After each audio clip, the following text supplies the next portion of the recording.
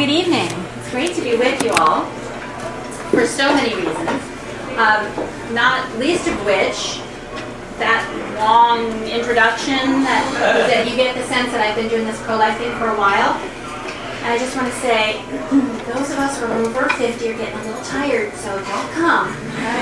Come take our jobs. You are the pro-life gen, and we are counting on you.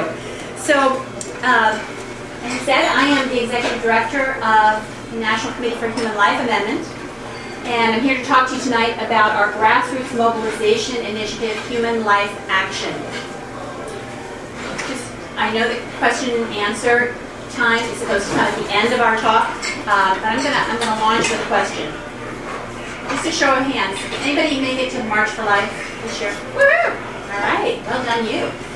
Okay, and anybody want to go but couldn't because your day job just yeah, right. A lot of us. Okay, well I have good news for you. You'll still be able to be heard in Washington. We'll get to that in a minute. But those of you who were in DC for the march, I'm not going to ask you why you marched. I think I know why you marched. Where did you march? From where to where? Dustin. March from the start up to the Constitution makes the hill, and then scatters over and get caught in the crowds.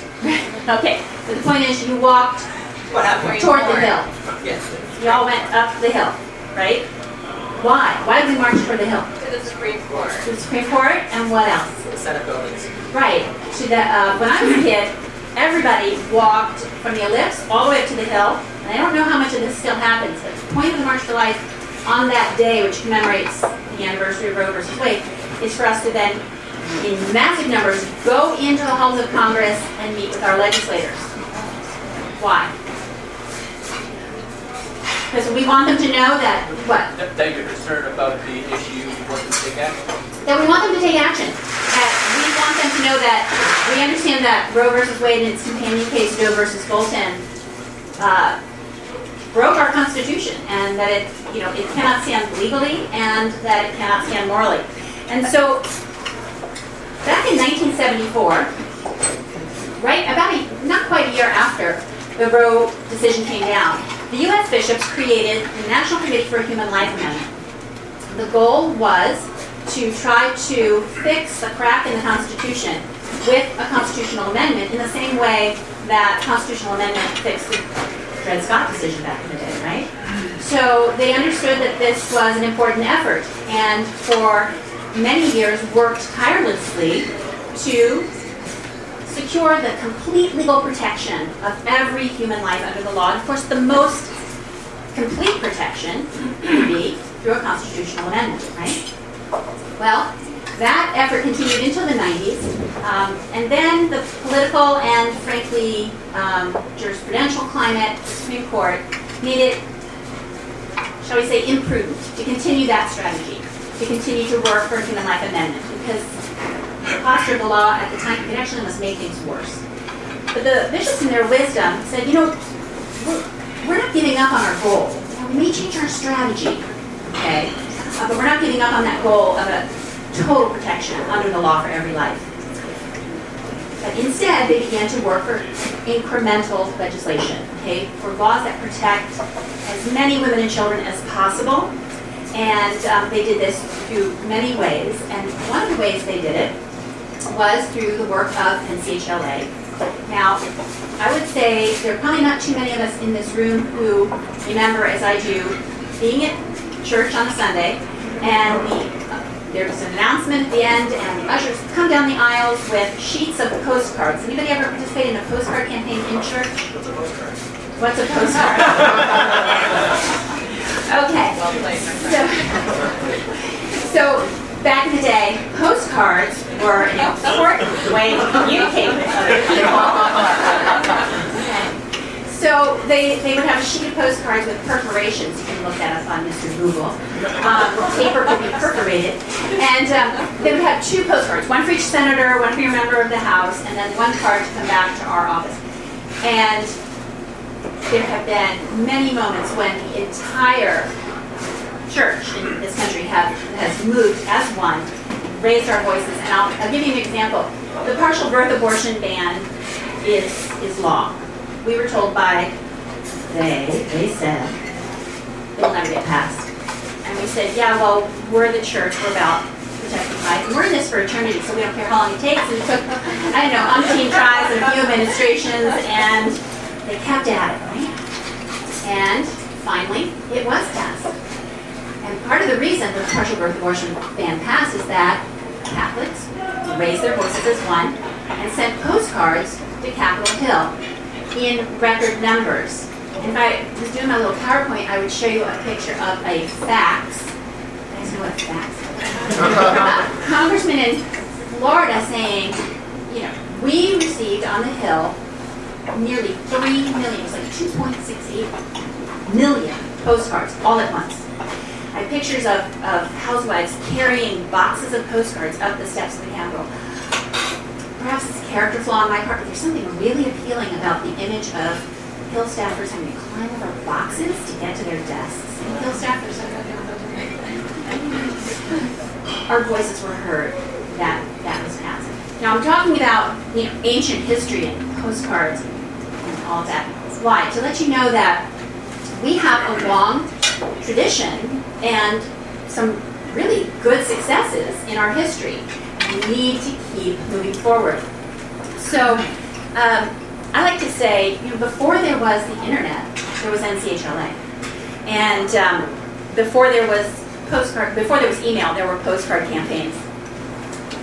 Since our founding in 1974 by the bishops, we have worked to mobilize the grassroots by creating legislative networks, and it's really very simple how it's done. It's a big church and a big country, right? But everything breaks down into local groups. So every diocese has a bishop, and each bishop typically has at least one person on his staff who's responsible for the pro-life issues. That's the director of pro-life activities typically.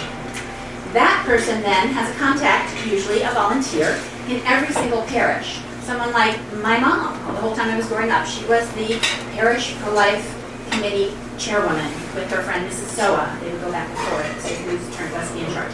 And they would have activities at the parish level, right? So if there was, and they would do all sorts of things, not just legislative initiatives, but, diaper drives and outreach to moms in crisis, education to the tables at the parish paper, all of that. But when there is, something of import going on in the Hill, a bad law we want to block or a good law we want to get through, that system has always worked very well. Now, we still work through that diocesan system, but now, through the magic of the internet, we can also go directly to the grassroots and to let the people of God know that we're here, and we are still urging people to contact Congress. Our default mode now is not postcards, but the internet. And I'll talk to you a little bit about how Human Life Action makes it really easy for you to engage. But before we do that, I kind of want to pull back to the 30,000-foot view for just a moment and see if we can't talk a little bit about what it means to engage. Because, this is theology on tap, after all, right? And so we really should at least quote one quote. No, but actually, the church has taught very consistently for a long time about the importance of the Christian raising his and her voice in the public square. Pope John Paul the Great called it an act of charity because it serves the common good. And that kind of took me back, because I thought, for a long time that in the pro-life, effort, and when I'm collecting diapers for the needy mom, or I'm, having a bake sale in college to raise money for Crisis Pregnancy Center, I can see when I'm sidewalk counseling and I'm engaging with that woman, I can see how I'm contributing to the common good, how that's an act of charity. But politics, I don't know, not so much. Didn't strike me that way. But the more I thought about it, the more I thought, yeah, because the law is normative, right? The law shapes our culture. So a lot of people, without a whole lot of reflection, will think, well, it's legal, therefore it must be moral, right? And we know that that's not always the case. And so the popes have spoken very consistently about that, and Pope Francis is no exception. He says, none of us can say, I have nothing to do with this. They govern. No, I am responsible for their governance. And I have to do the best so that they govern well, and I have to do my best according to my ability to participate in politics. Politics, according to the Church, Pope Francis says, according to the social doctrine of the Church, is one of the highest forms of charity because it serves the common good. He says, I cannot wash my hands, eh? No. We all have to give something. So, the good news is, I'm going to tell you in a little while that I have something everybody can do that will be within your ability if you can use your thumbs, if you can click. So, but I have been told by my young friends that millennials don't always really like politics. Politics is there's a big egg factor, and I do see that. But a wise gentleman I know recently said to me, politics is probably the wrong word, because politics is something politicians do. But what we're talking about is public policy, and being eyes on public policy, and that we need to be vigilant about all the time. And I think the Pope, when he speaks about it, he uses the word politics, but we can even think in terms of policy. Here's another really good quote, where Pope Francis was meeting with a group of Italian pilgrims who were activists in their communities. And one of them was kind of concerned, kind of brought up this it factor, and asked him, is this okay that we're engaging in this way? And Pope had this to say, but can a Catholic engage in politics? She must. But can a Catholic make a difference in politics? He must.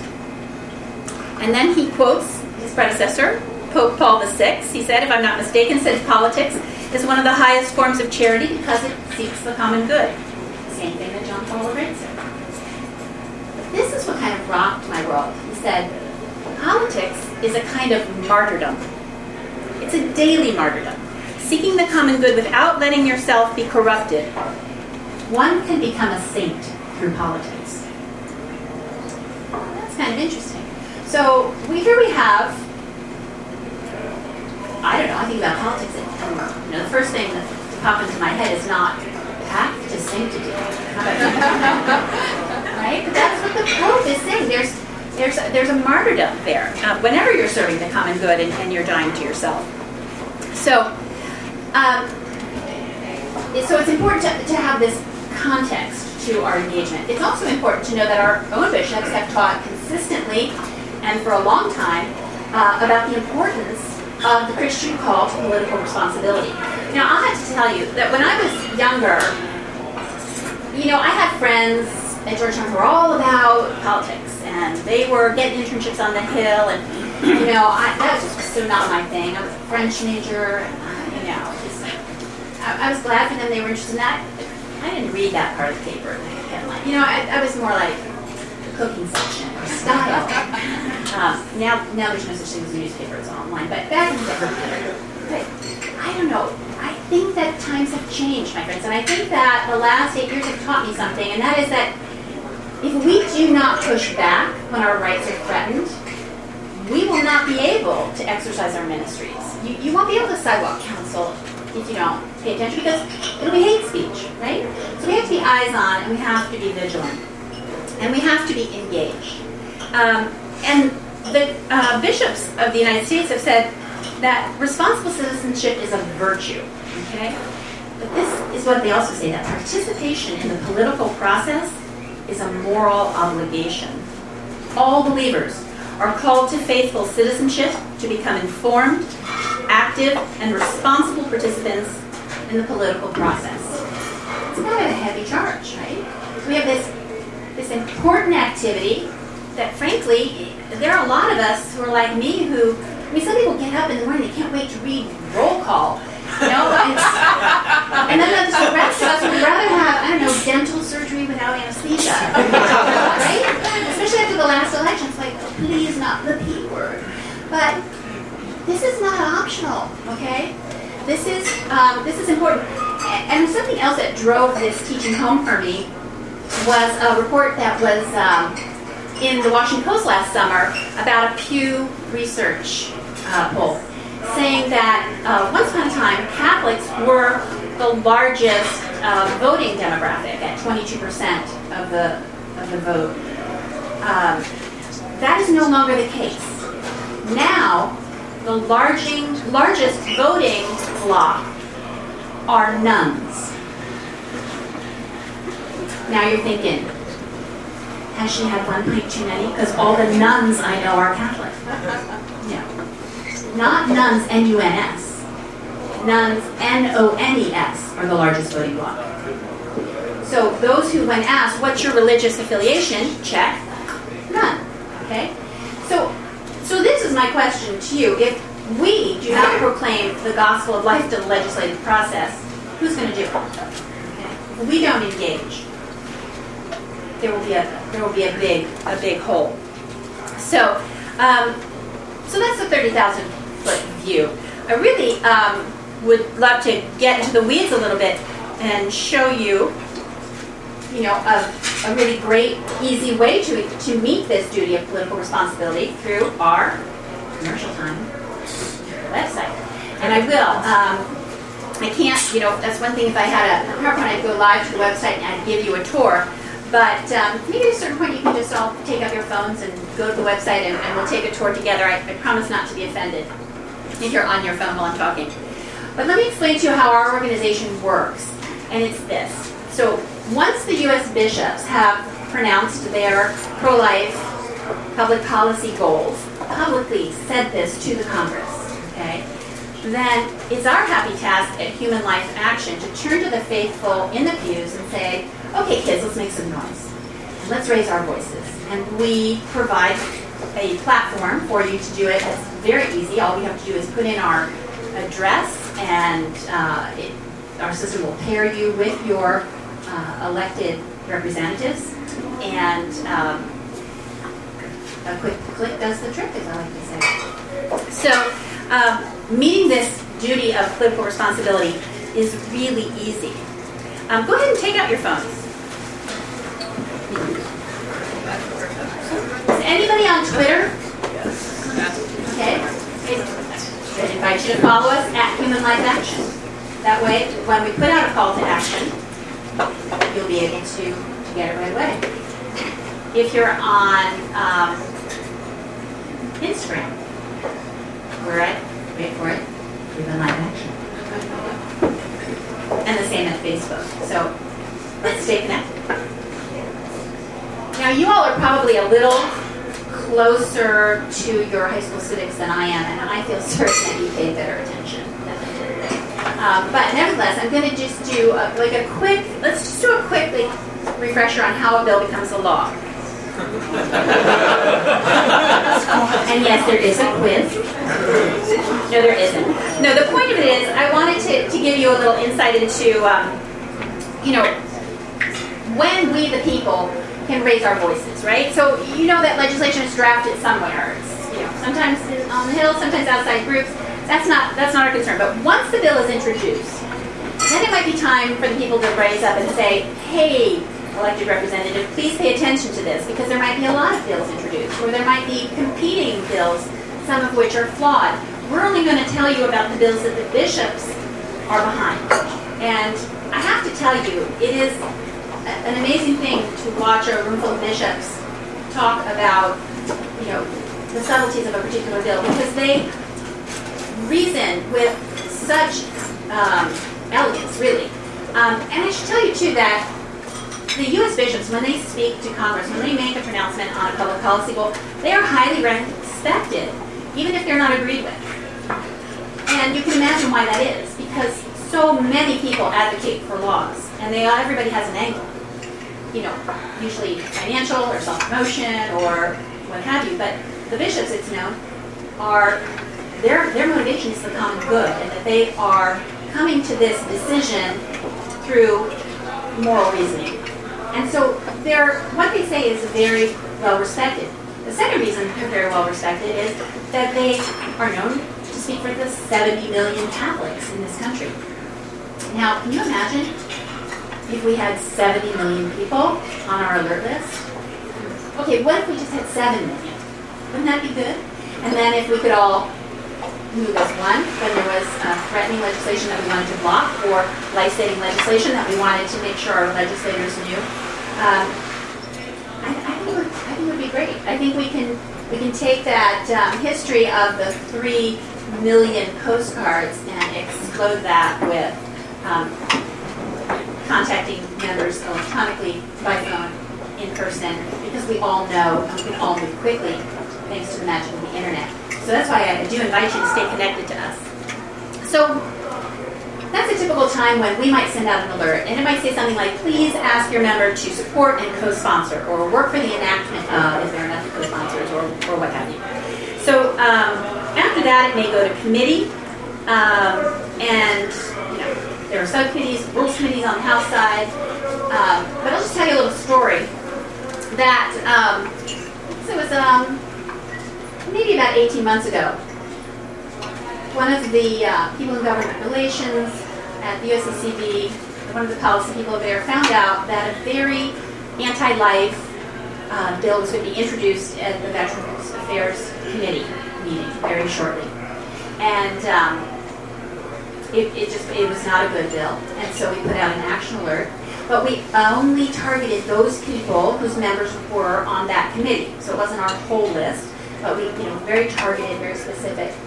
And so those people sent messages to those members, and there was I think they were kind of surprised, like, whoa, getting messages on something that's going to be introduced, But we were eyes on, and we were vigilant. Anyway, that member withdrew her proposal, never introduced it. So sometimes, that's not a usual sort of alert, but that is the sort of thing we can do, and I think that's kind of cool myself. So I call that one that we won. Floor action, obviously, or conference committee final passage. These are moments when we really, especially if it's contentious, we really want to make some noise. And I can assure you, my friends, that the other side is very well funded and very well organized and very good at this. And we just need to step it up and make sure that the voice of the silent majority is heard.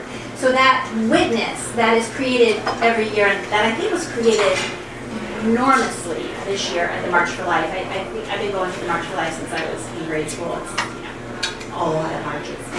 That has to be one of the biggest that I've ever seen. And imagine that happening virtually every time. That beautiful witness happening virtually every time there was a law that needed some attention. That witness is very important on that day. But we can be heard in the halls of Congress all year long. And I think now we see we really have to be. So we'll send out alerts, and we're also not the sort of organization that will write you every week like, hey, you sent me out. We're not the used car salesman kind of mailing list. If you hear from me, it's probably an update or it's a call to action. So please open the email. Sometimes, we had one last week that we only had one day to get the word to our people, contact your members. Because by the time it was introduced, HR 7, and I'll tell you about that in a second, by the time it was introduced, and we got the alert out Monday morning, they called for the vote on Tuesday afternoon. So we had just a day and a half to get people from across the country to contact their members. So sometimes we do move quickly on that. Sometimes, it's a slower burn, and that's fine too. But you just never know. So eyes on, it's always a good thing. So we, as I said, try to serve the legislative pro-life agenda of our bishops. And in case you're wondering what those are, I'll just give you a quick tour through the legislation that we think is coming, or actually one that's already happened. The no taxpayer funding for abortion, HR 7. Anybody hear about that? Yeah. So that was a provision. Do you know what the Hyde Amendment is? Okay. The Hyde Amendment was a rider. It was passed with bipartisan support pretty much every year for 40 plus years. And it prohibited the spending of our tax dollars on abortion and anything that came out of HHS. It was a wonderful bill that saved lives. There's a great website out there called Hello Hyde that you should check out. It shows like 2 million people alive because of the Hyde Amendment. But Hyde, for all its virtue, was very limited because, for one thing, it just addressed one part of the government and then had to, had to go through eligibility every year to get attached every single year. So one of the things that the no taxpayer funding for abortion bill will do is make that protection permanent, write it into permanent law, and make it government-wide. And it will also address a problem with the Affordable Care Act, which is that in many states you cannot know whether the premium you're paying for your insurance funds abortion, or whether there's abortion coverage in your plan. And if you don't want it, there are plans out there without it. It's not always easy to know as a consumer what you're buying. So this is a transparency requirement that is very much needed. You might be saying, oh, there's all this talk of appealing the ACA and making it go away. Well, maybe it will happen. I don't know that. But even if it does happen, that will be the law of the land for a significant amount of time yet. And so those transparencies are still required. We may see, I don't have a crystal ball, and I'd be the last person to explain to you what Congress is doing. But there is some hope that we'll see the Unborn Child Pain Capable Act again, which is sometimes called the 20-week bill. This is to prevent the abortion of 5-month-old unborn children.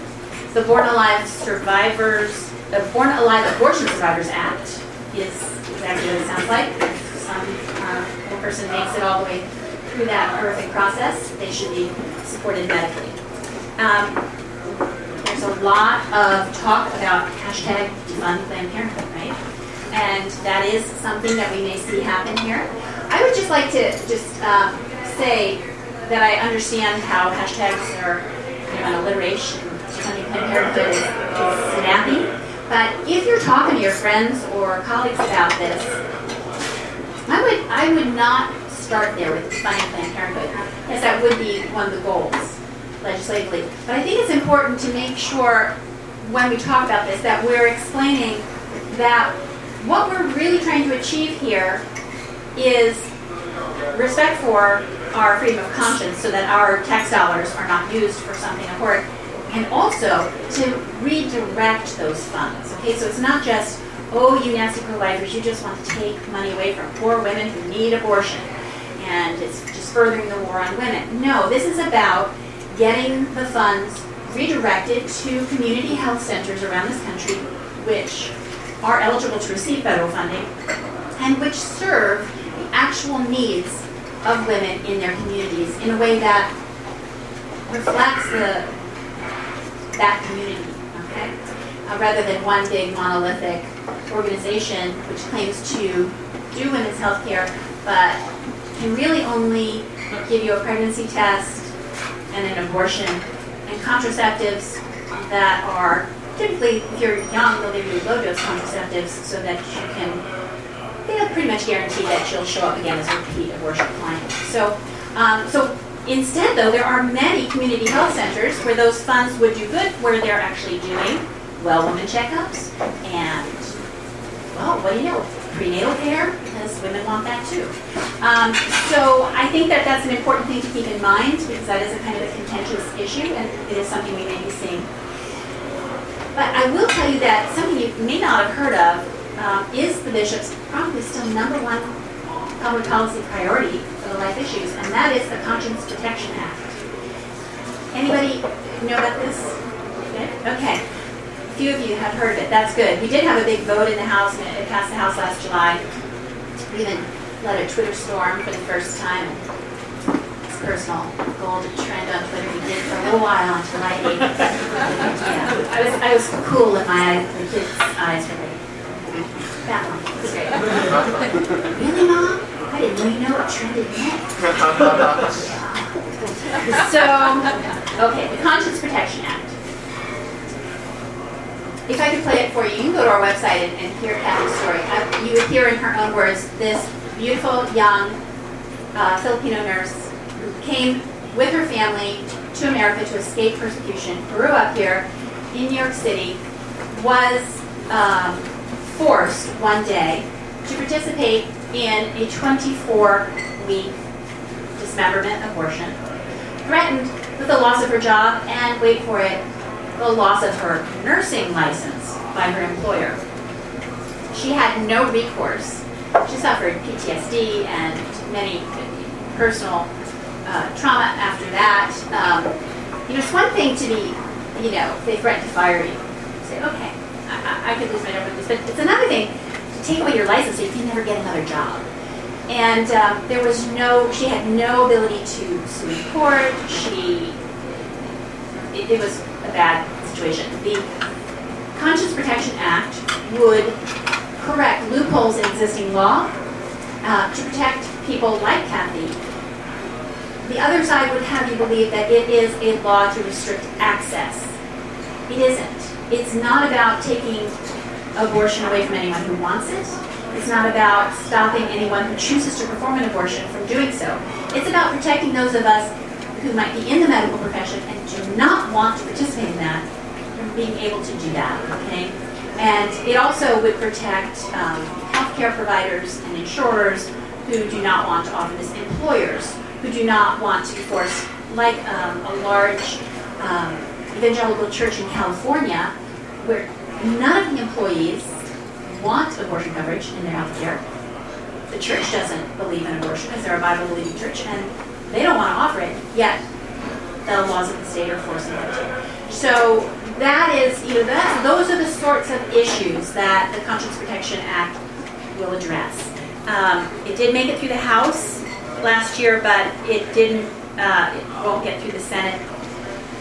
There is a possibility that it could be attached to some must-pass legislation. Again, if that stuff happens, I know y'all are busy, and you don't have time to track, like, where is our Conscience Protection Act, and what happened to HR 7? Because I get it, right? Dental surgery without anesthesia. But if something happens, we'll be watching, and we'll let you know. And you'll know because you're connected to us.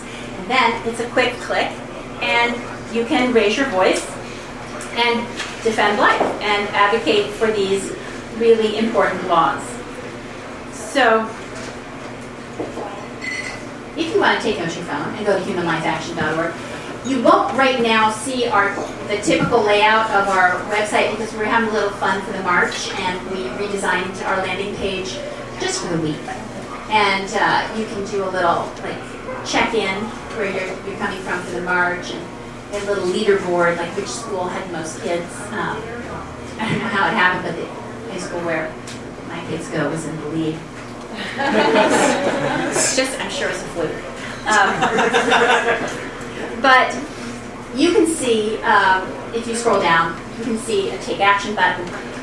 One thing that we have right now, we did the alert on the 24th, before the March for Life, the 23rd, for the HR 7, for the Protection Act, and it did pass the House with a robust majority. But one thing we've started doing recently, and we find is very important, and members of Congress have actually told me they really are glad of, is that we have started sending follow-up alerts. And so that's what's on the site right now, and I would encourage you to reach out to your member. So if they voted with us, we say thank you. We notice what you did, and we appreciate it. Because I'll tell you what, sometimes they're doing it because they know it's right, but they go back to their home districts, and they're pounded. And they don't hear from anybody except those who say, you are part of the problem. You are waging a war on women. So I would encourage you to do that. And similarly, if when you put in your demographic information, it comes up that your member voted against protecting life, then we say very politely, we always like to advocate with clarity and charity, but we say very firmly, we're disappointed. Like, we saw what you did, we're disappointed, and we expect better in the future. And especially for something like this, which is a policy which has long had bipartisan support, a policy that people who favor abortion rights, as they call it, support, because they say, look, I understand, I don't agree with you, you think abortion is horrific and murder, I don't agree with that, but I respect that's your deeply held belief. And therefore I respect that, and I agree with you that we shouldn't spend our taxpayer dollars on something this upsetting. And so a lot of people of goodwill can come together on these funding policies, even if they're not completely convinced that laws need to protect the sanctity of life. So sometimes it's important to stay in touch with those members who are kind of on the bubble. And again, when you're doing this, it may seem tedious, but just hold in mind that 30,000-foot view that we are bringing the light of Christ to the legislative process. And if we don't do it, it's not going to happen. So typically on our landing page, you'll see right in the middle a photo button with the take action click, and then we also have a blog that you can read if you want. The interface on the website is designed to be really an action center, but do know that you can click on other tabs like legislative reports and issues, and it's like going into a library. We also have tracked every single key vote on abortion since 1973, and we have the data if for some reason you ever need it. I don't know, maybe you're going on Jeopardy, it's going to be a Jeopardy question, like, how did Senator Brenner vote in 1970? No, I don't know. Call me if you need that data. I have it. All right. So, all right. So this is not. I'm not going to keep talking at you because I want to talk with you, and so I'm going to wrap it up here so that we can have our Q&A. But before I do that, I just want to leave you with a little story about grassroots mobilization and the importance of everybody doing his or her part to, as the Pope said in that first quote that I read you, to the best of your ability. So back in August, the NIH, the National Institutes of Health, called for public comment because there's a moratorium on funding a particular kind of research. Research is known as chimera research because it mixes human and animal cells for experimentation. And this is a very, this is a bit of science that has to be navigated very carefully. When I first heard about it, I was like, oh, like the torches, get the pitchforks, oh my Lord in heaven. Let's call the neighbors, we're marching on the NIH. And this brilliant Catholic bioethicist gave me put her hand up, she's like, hold on. I get that the egg factor is huge here, she said, but some chimera research can be done in a illicit way, okay? Like, she was explaining that there are ways to perhaps grow a human organ in a pig, give that organ cancer, test a drug on that cancer in the human organ without any, okay, it sounds a little sci-fi, but she was saying, some of this is actually beneficial to human beings, and though it sounds like, something from outer space, it's okay. So, but the problem with this particular move was not that they were going to do something beneficial to humanity, but that they wanted to fund research that would use the human reproductive cells and allow those to be mixed, animal and human. So the cells that make you. And what would result from that could possibly be a creature whose status we couldn't determine. Is it human?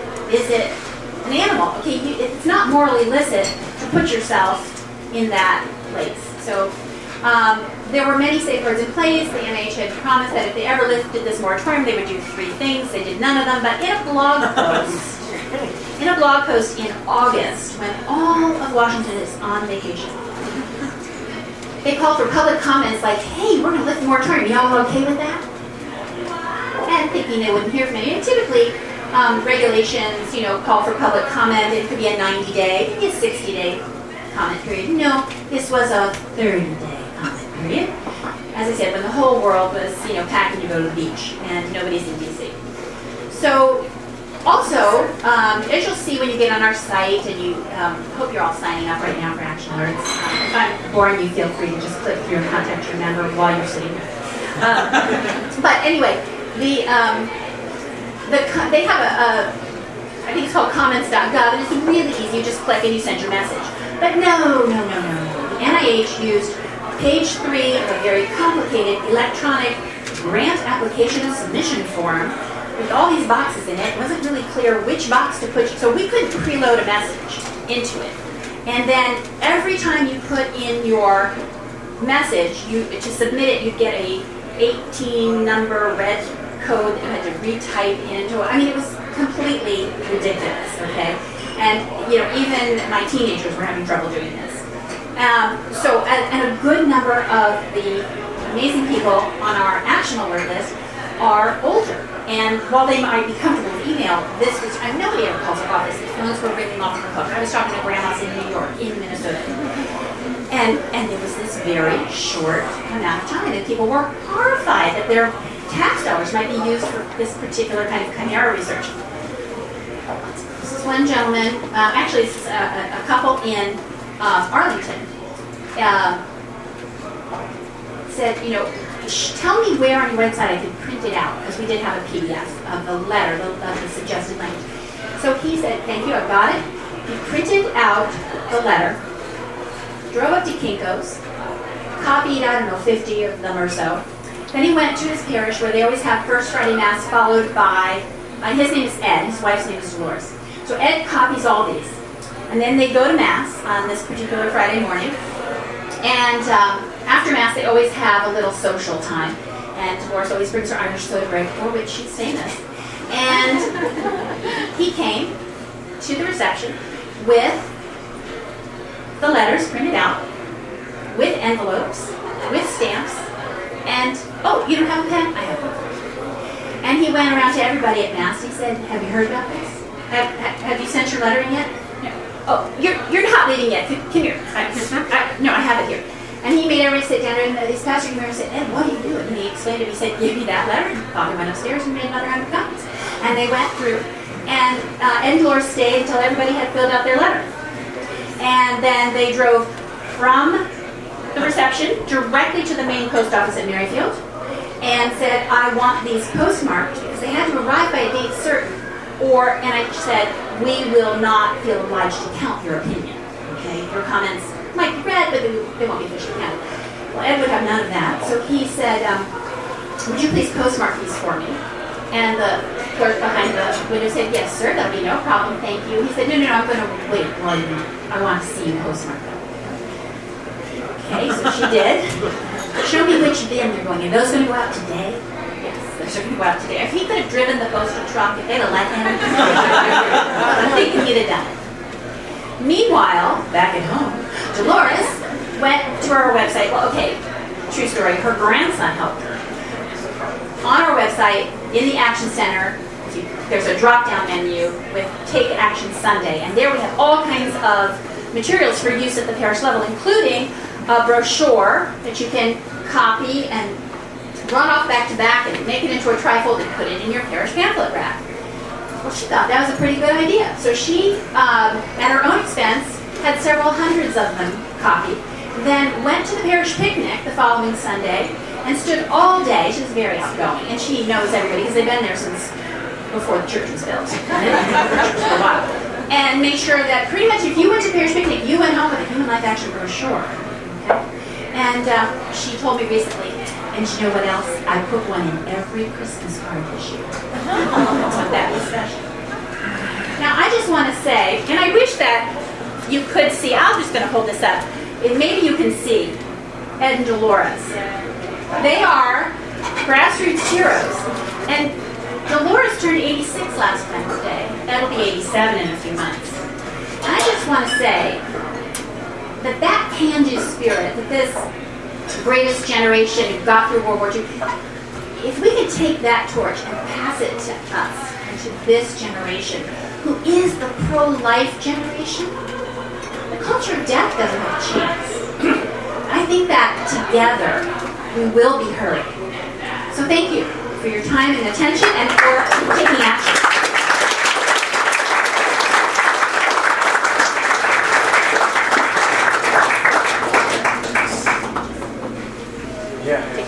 Take the questions and then if you can repeat them. Okay. Okay. Hi. How are you? Thank you so much for coming tonight and talking. So you opened your talk with a story about how in church people would go down the aisles with the postcards, et cetera, et cetera. So theoretically, email is easier than a postcard. So what has changed that we don't do that sitting in the pew, getting our phones, or mobilizing at church the way we used to? Why have I never been to a full community meeting where I've heard about your organization? Where's the disconnect? What, in your opinion, what is going on? very good question, and there are probably a lot of reasons. I think one disconnect is generational, and this organization, though it's in its 40s, it's just recently had a makeover in the last 2 years and stepped out, and expanded our digital footprint. So that's a piece of it, is that we are catching up with the times, and although we've been around for a while, most people have not heard of Human Life Action, but that's okay, because you guys are going to tell 200 of your closest friends, and we're each a network unto ourselves, right? And so word is spreading. We did a big youth rollout. One of the things you'll see on our website that we did for the March was the bishops are great, and the kids love their bishops, the high school kids and the college kids. There's a great connect with their bishops. And so many bishops, I think we had over 30, it was kind of a last-minute idea, and we did a, hey busy business people in the world, would you mind doing this for us, call for videos. We got like 30 to 90-second greetings from the bishops to their kids, and all of them saying, remember, you've got to be vigilant here. So there's momentum building. I take your point that there's a disconnect, and there are lots of reasons why. To explain all that, I have to look back, but I'm not going that way, so I have to look forward. And I have to say that, and I'm happy to talk to you in more depth about it, but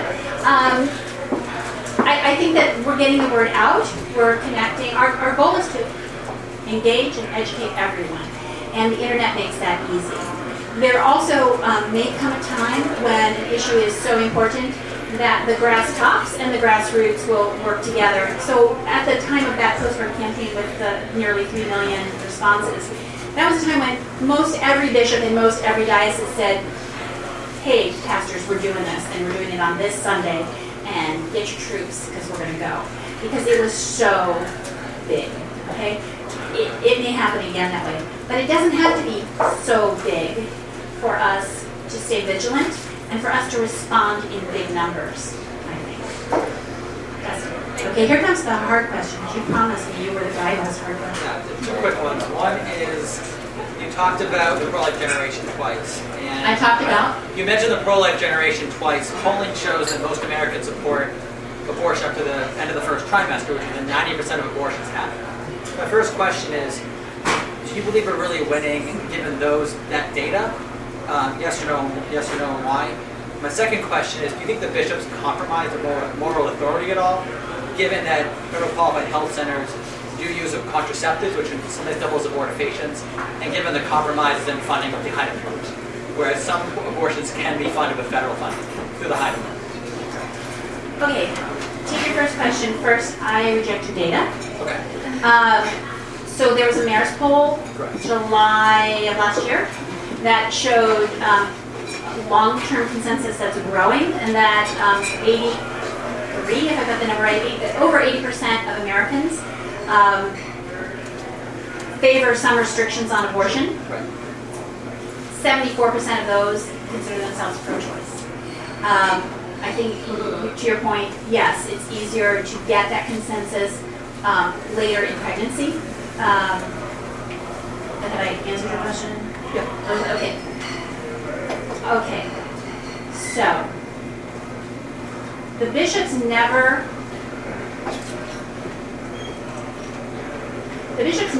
start at a place of moral compromise with legislation.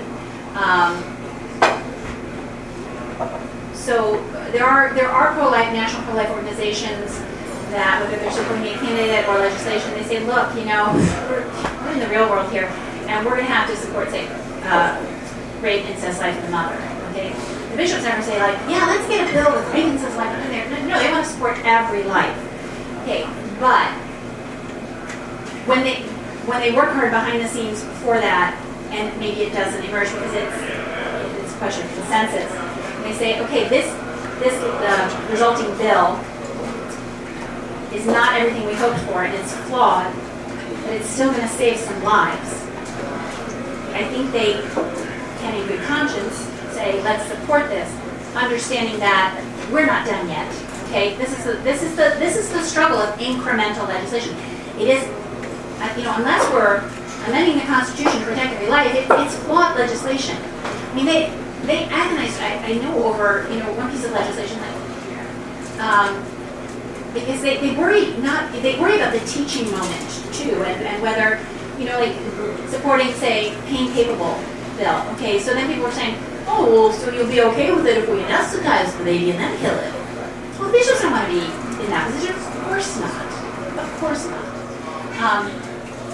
But if that law were to pass and save a certain amount of lives, and they continue to work for the perfect bill, I think the moral compromise is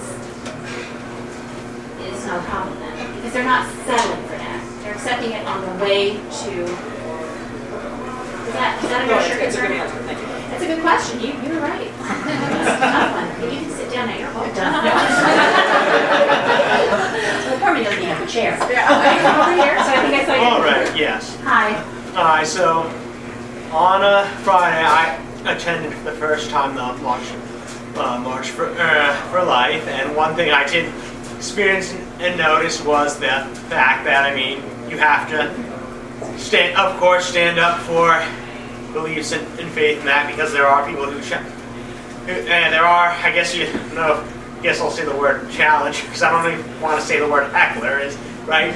But so in facing that, what has inspired you to press forward? Because that's obviously one of the hardest parts about being in a movement such as the pro-life movement. So what has inspired you to press forward with, not just what the beliefs you hold on to, but like the actions you take with regard to those beliefs?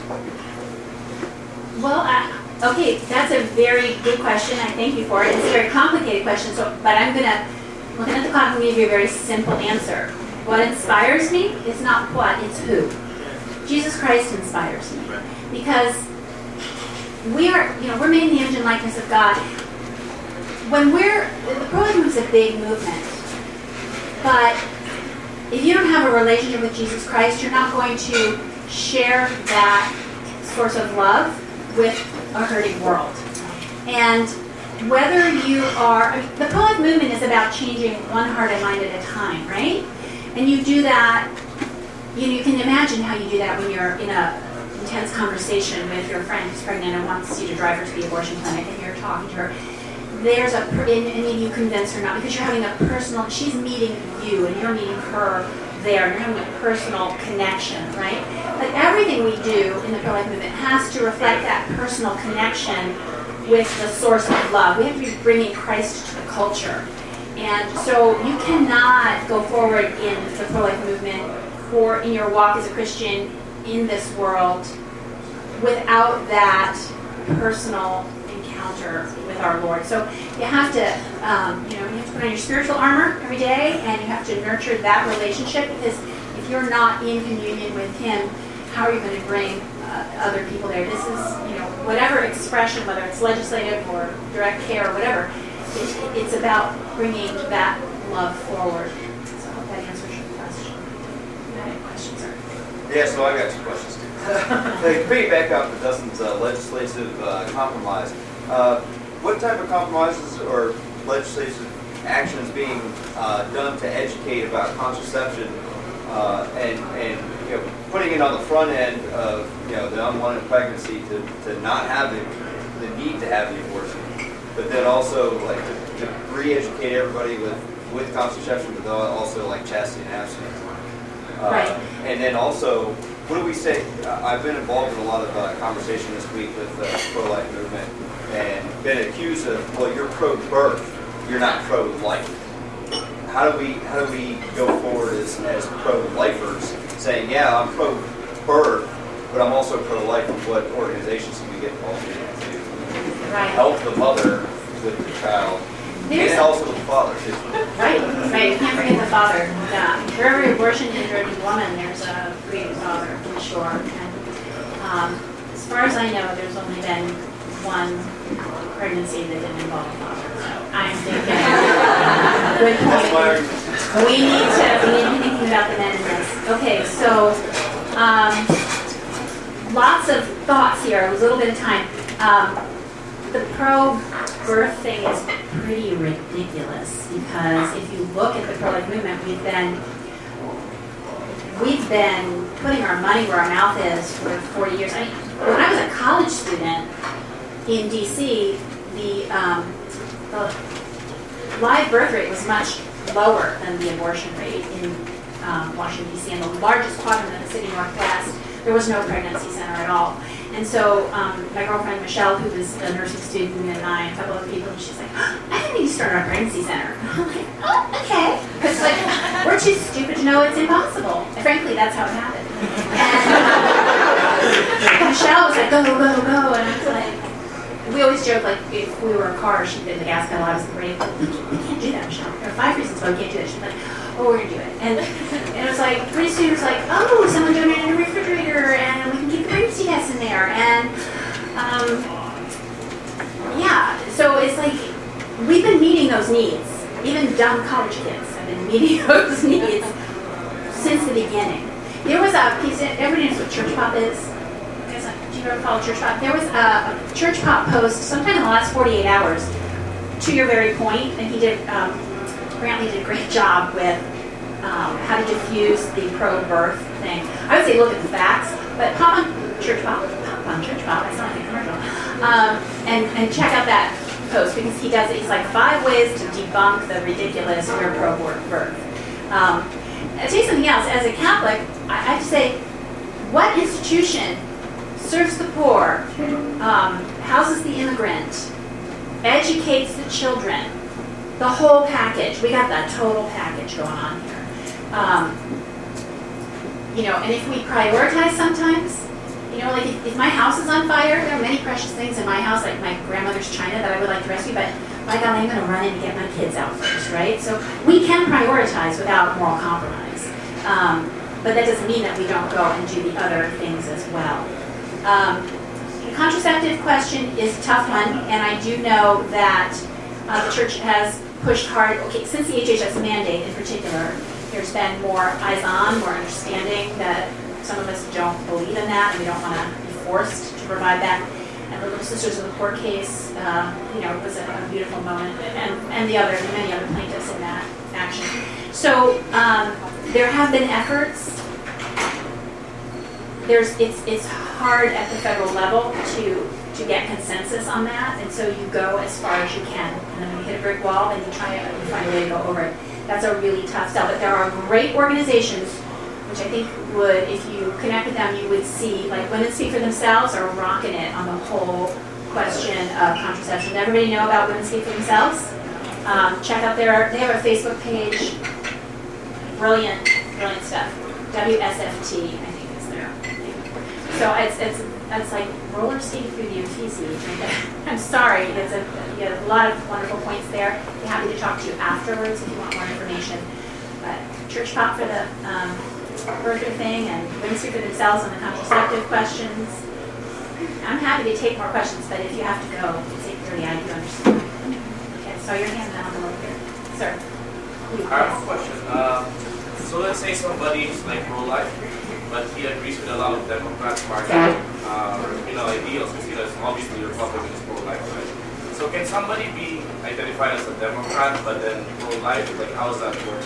I am so glad you said that. The question was, what if you feel that you're politically more of a Democrat but you're pro-life? How does that? One thing I usually always say, and I didn't say tonight, is that we're not a party. We're the church, and we're going to proclaim the truth to both sides of the aisle, right? Is there such a thing as a pro-life Democrat? There have been. In fact, the last vote, H.R. 7, passed with bipartisan support. Unfortunately, it was only 3 Democrats. But there have been times in our history when those numbers were more even. There have been times when the Democrats were the pro-life party. I did an analysis of all the votes on Hyde from day one, and you could just see the bar graph shift. So, if you feel like your moral worldview lines up more with the Democrats, you need to change that party from the inside out. Casey's in Pennsylvania were an example of that. But I also have to say, from a pragmatic point of view, it's very, very difficult because it's a monolithic position, and it's very extreme, and it rules that party. So it's a very high mountain to climb, but I say go you if that's what you feel called to. Yeah. that several of us live in districts where every level of district and state representation includes representatives that have 100% of rate for Planned Parenthood. So, like, I live in California, write a letter to Senator Harris, writing a letter to the law. Right. What encouragement do you have for people who live in those geographic areas? Is there empirical evidence that writing to these people? Thank you for bringing that up. I don't know if you heard the question, but what if my member is 150% pro-death?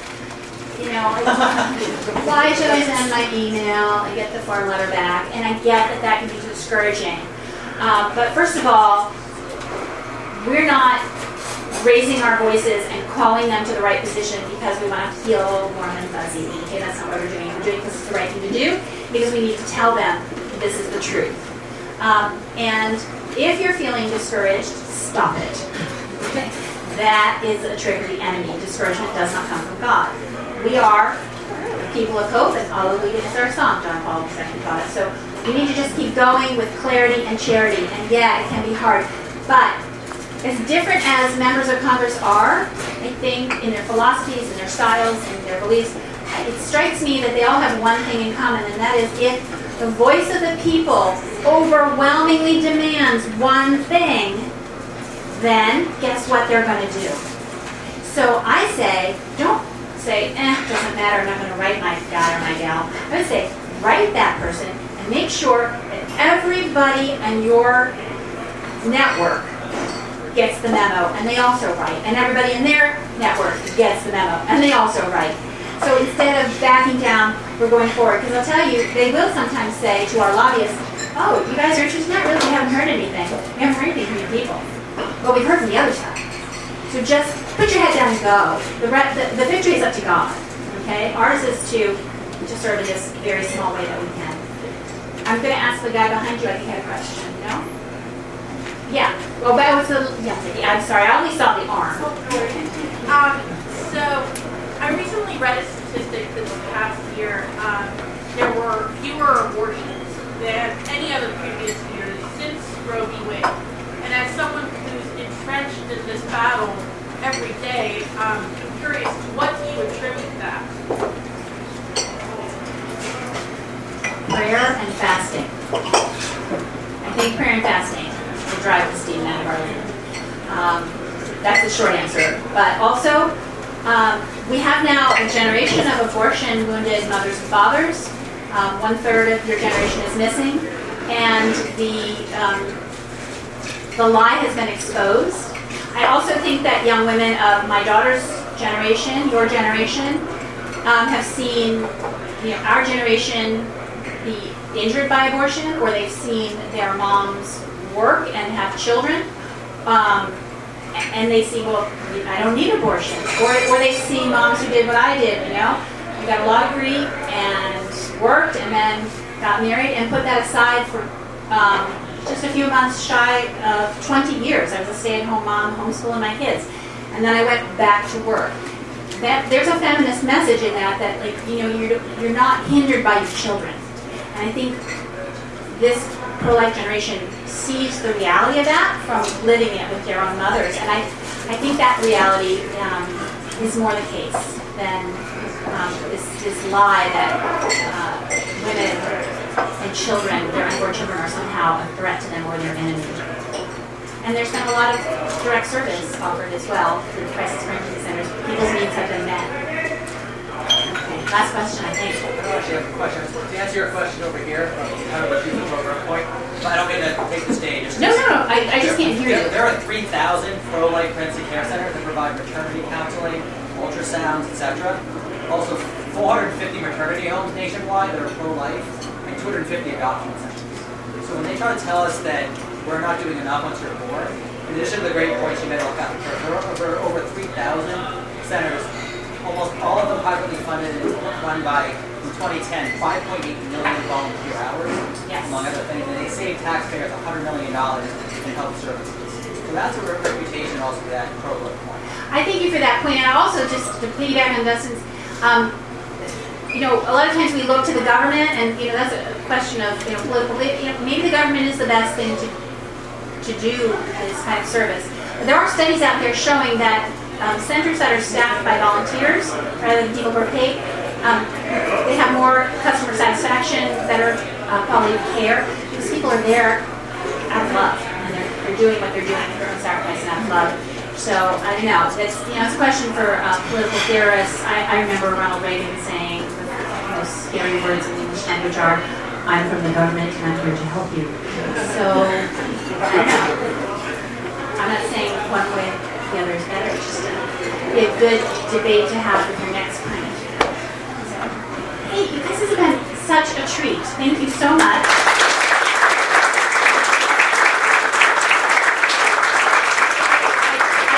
I did bring some party favors.